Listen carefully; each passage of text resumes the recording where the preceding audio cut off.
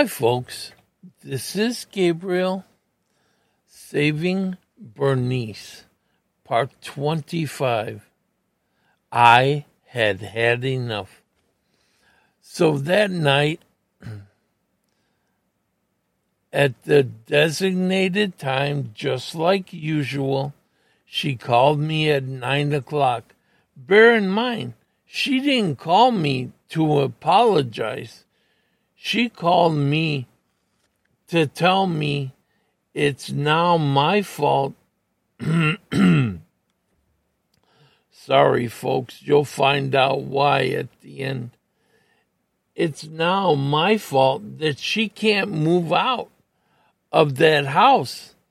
Oh my God, I thought to myself, you're kidding me. Look, I said, you've made your choice, Bernice. I'm not playing around here no more. I'm not ever going to be the lowest run on that ladder ever again. This is an all-time low for me. You've really taken my kindness as a weakness. No, I haven't. I'm more than the dog, your dog. She started sobbing now that she was sorry once again. Not that she was sorry for what she did, but I don't know what to do. She was sobbing because of that. She didn't know what to do. I said, all you have left is to move. I've done everything else for you. You've left me not knowing what to do. I said, you got to be kidding me. Ugh. I didn't realize that at the time, but she was serious. I left her out in the cold as far as she could see. Remember, folks, this woman was drugged up bad, and not by her doing, but by her ex-husband thinking if he could show the courts that she was a drug addict, that she would help, it would help in their decision to give him all the money and the children and anything monetary, like the houses, the cars. She was going to be, when I got there, left out in the cold. I know it was a long time ago, but that was his intention in the beginning. He might have had a change of heart, I don't know, but that was his intention when I first got there, if you remember, folks. I'm such a soft person. My kindness is my weakness. I thought to myself, Gabe, don't put yourself in these decisions ever again. If you can just finish this one, don't ever let a woman take advantage of you again. And that's what it started to being. They saw my kindness as a sign of weakness. And I deserved it. You know, I should have been harder. I should have been a lot of things, but I wasn't. And I'm glad in this last year that I have left, I'm glad the person I was, the protector, the shepherd, that I'm proud of what I did throughout my life helping people. But this is ridiculous. Okay. So the first thing you're going to do is you're going tomorrow morning, first thing, you're going to call the moving companies. I got you an extra 50 grand, woman, Bernice. And once the movers know you have money, they'll be there with bells on their toes. And they'll call you ma'am and no ma'am and yes ma'am. And they'll pack it up for you. It'll cost you about 4 grand, but they'll do everything. And now you've had the money. Well, how about if I pay you? For what? I asked her.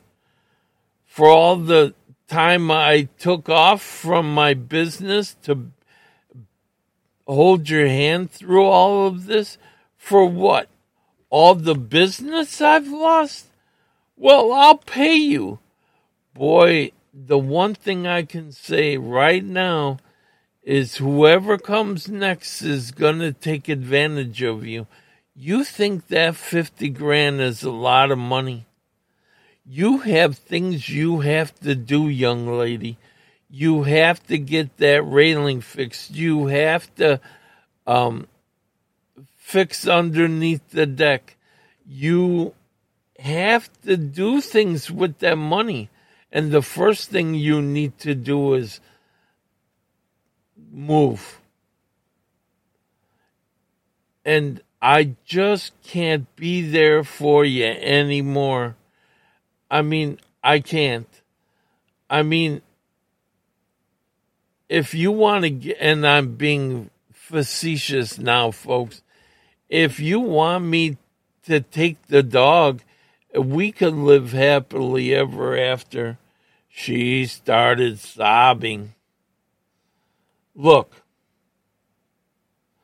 I'll call a company that I've used before, so you won't even have to look in the bloody phone book, I said. And believe me, I was upset now.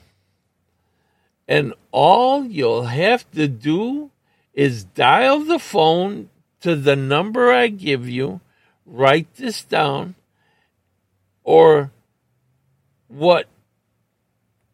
I can I can remember the number, she said. Okay, what I'll do is I'll have them call you. They'll move you from your house and I'll give them the address of your house, and then I'll give them the address of your new house, and that they have to unpack the boxes for you. If they will, I don't know. I can't promise that. But at least they can put them in their respective rooms. And for you, and I'll tell them you have cancer if you don't mind. That way, and you can't lift anything. That way they'll be more accommodating, especially when you don't squawk at the price. Please, Gabriel, please. I don't understand why you're so mad at me. Ugh, I growled again. Okay, you have your instructions. All you have to do is answer the phone. Do you understand, Bernice? I will call them in the morning, and I'll tell them what's going on and that you're a lady friend of mine. I'll give them all the instructions in the morning. And like I said, I'll tell them that you're a lady friend of mine, so they won't charge you crazy. And they'll do, if I don't say anything, they will.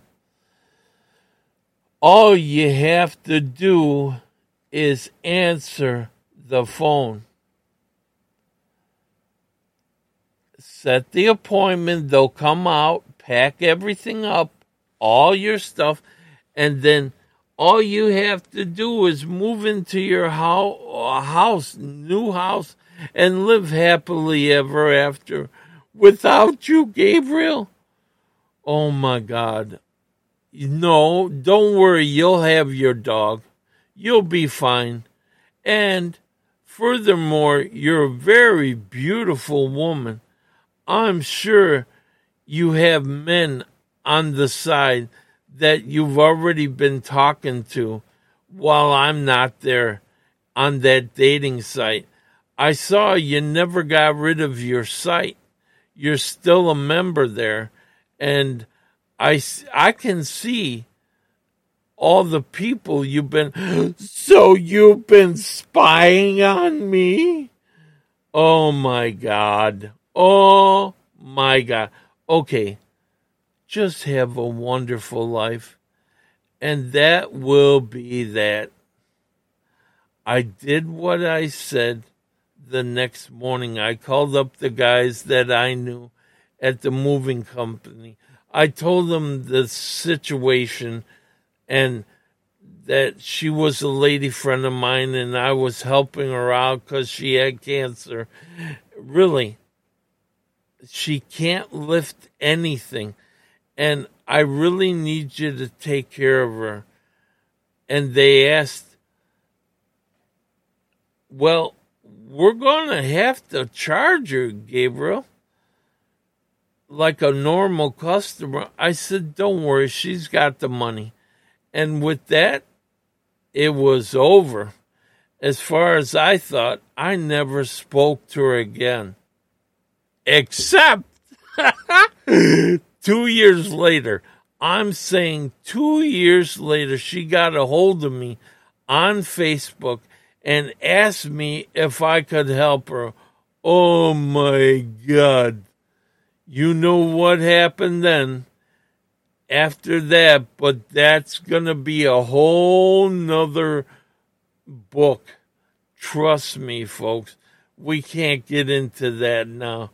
I'm done with this. I can't take you there right now. I need to go on. I need to get you. I need to get you other stories. I need to get them out. I'm starting to go faster. I mean, I probably got a year left. If I'm being honest, the way things are going with my body, about a week ago, no kidding, and you'll see when this was put out, so it'll be like 3 weeks ago for you folks that are watching and listening for the date. I fell out of my bed while I was sleeping and broke my kneecap, and it dislocated my shoulder, and now I'm heavily medicated. I have my knee in some kind of brace, and they popped my shoulder back in, and I'm in a lot of pain. This is the first time that